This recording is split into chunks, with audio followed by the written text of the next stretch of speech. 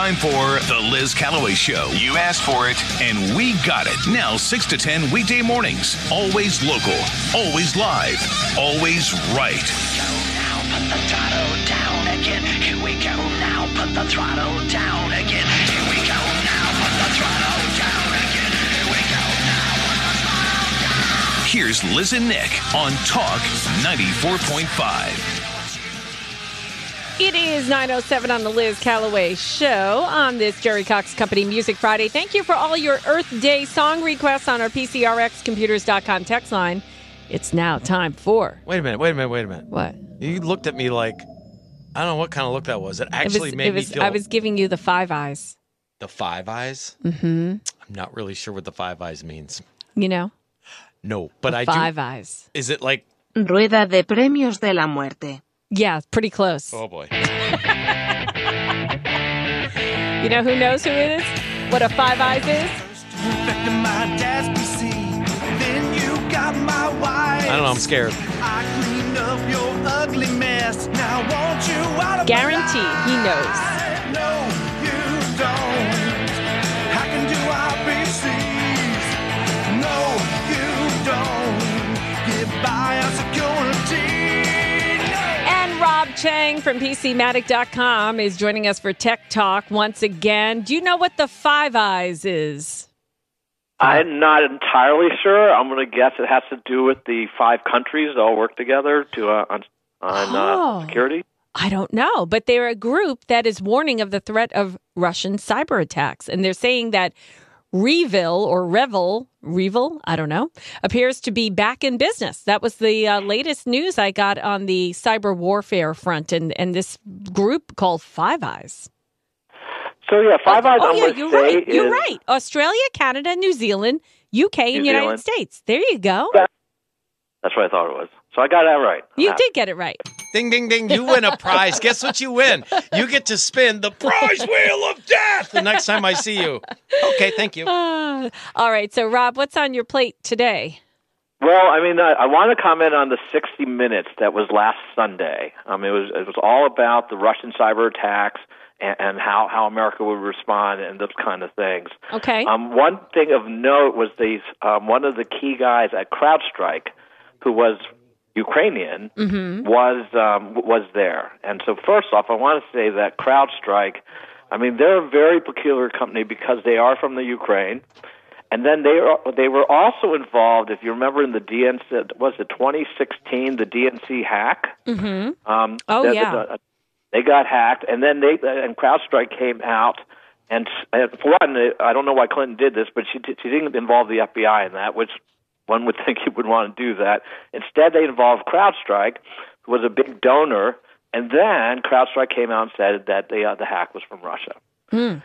And that really started the entire thing about Russia in the news and everything since that point in time, except that, and this is on record, that was a lie. Wow. Why are they lying about that? Well, was it a mistake or a lie? Russia and Ukraine are enemies. Mm-hmm. And so, I mean, they've done so many things. Then the guy goes, and this is a really important one. He said, you know what we should do? The United States now, here's this Ukraine guy from CrowdStrike saying, you know what we should do? We should turn off the Internet in Russia for 2 hours just to show them who's boss. And and I said, oh, my God, let's not do that. And I'm glad this guy's not in our government. I mean, but I mean, let me explain to all the listeners something important. Wait, yeah. Hold on, Rob, I want to ask you, hold on a second. The implications of what you're saying, Rob, what you're saying, they were saying, are just unbelievable. Yeah, I want to ask you this real quick. I just want you to back up because you had said Russia and Ukraine are our enemies. Did you say that? Oh, no, I'm sorry. I did not mean that way. Actually, I don't think view either country at this point as being our enemies. But anyhow, what I was trying to talk about, let me go back to my point.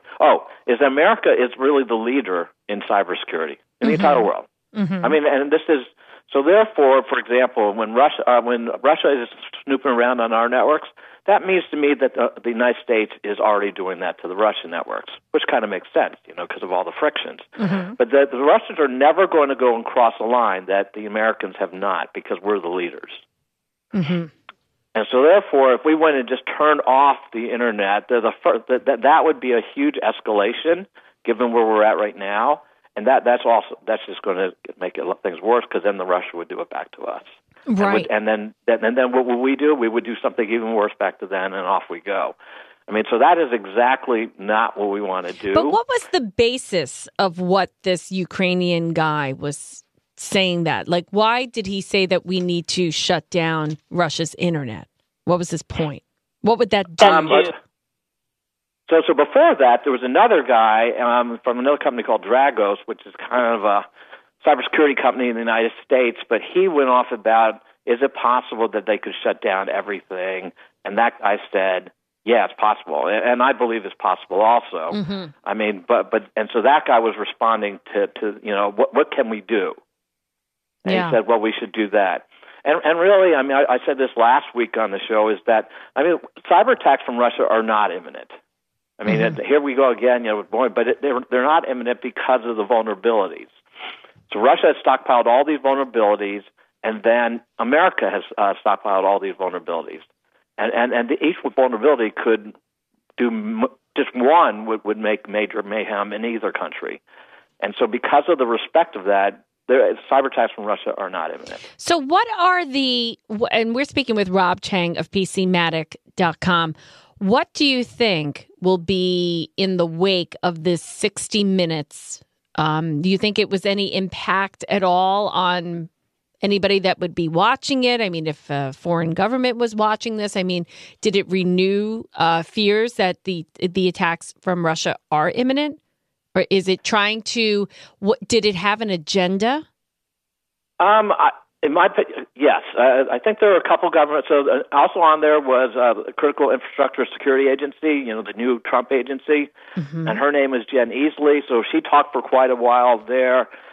She was trying to drive a lot of traffic to their new website. It's called Shields Up, which is what they believe every citizen should be doing for cybersecurity. I've looked at the site, though, and it could be a lot better. Let's just put it that way. I'm going to try really hard, let's say in the next 3 or 4 months, to get in and talk to Jen.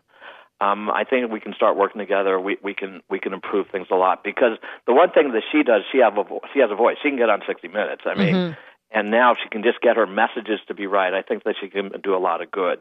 So I'm excited to meet with her. She says a lot of things that were not right. Actually, one thing I want to tell us, she pushed multi-factor authentication, which everyone knows that's, whenever, it happens all the time now. Whenever you want to log someplace, they send a code to your cell phone, and you have to put that code into the computer. I mean, so she's saying that's the solution. I'm thinking that's not right on numerous angles. Number one, a cyber threat from Russia, as I've just explained, would have to do with vulnerabilities, and there is no multi-factor authentication. Multi-factor authentication is somebody pretending to be another person, and then they eliminate that. But there is not really another person. A Russian cyber attack is going to be automated. It's going to be automated, and it's going to be overwhelming. So, I mean, multi-factor authentication would have no place in that. The other one, even against ransomware, is not that good because of the insider threat, which I think I've talked about here, is that they're recruiting insiders and companies anywhere from $100,000 to $1 million to click on a link. And so that gets around that multi-factor as well. So that's not good advice. But I like that she's on TV and she's giving advice to the nation. Even though it's wrong right now, we can make it right in the future. Rob, I wanted to ask you, what about all these texts that we've been all getting? Have you been getting them? I know I've been getting them nonstop with links, and you owe this money, and it's an invoice, and and I'm like, and it's like a company that Chase Bank or something like that, that I may have had some kind of relationship with in the past, maybe not now. They all have these links, and it's what can it do to your cell phone or the data on your cell phone? Okay, this is called phishing. I mean, they call it now smishing, which was messaging, right? It's messaging phishing, but this is phishing. I mean, where they're going to pretend to be another one, and what they're trying to get are your credentials. And they're trying to get those, and so therefore, and particularly if you're using the same credentials at work and home, then they have a way of getting into your work. Okay, so when you get those, I mean, obviously, I already I delete anything like that. But is there a PC-Matic for your phone yet? PC-Matic for your phone, but it's not for that. I mean, PC-Matic, right? There's really not any technology that covers phishing. I mean, the way that we are doing this is mainly through education. I mean, right. What to do, what not to do. How to spot it, right? I mean, but you're sensitive to it. Obviously, you're doing it because it's working to some degree. But I mean, this is really the new attack vector. You still get them on your emails, and they look very realistic. And now, they're going through your cell phones. Yeah. I mean, there was always this concept that a Mac it was very hard to get a virus on a Mac, or very rare. Is that still true? That has actually never been, let's say this. I mean, Mac, back in the day when they made viruses, was actually very small. If you remember that Apple almost went out of business. And so therefore they didn't have a lot of market share, particularly when Windows was growing. And on the business side, and Windows still dominates businesses where the attacks are. So therefore, the viruses are really going where Windows is, because that's where all the valuable information is. Macs still are very much a consumer thing, and so therefore there's not any viruses. But it's to say that the Apple operating system is immune to these things is just wrong. Gotcha. So they weren't wasting their time. Apple got really, really big. I mean, particularly on the business side. For example, Apple doesn't make servers. I mean, so therefore they're not going to go after that. But I mean, in general, I mean, all the things that are happening, they have vulnerabilities.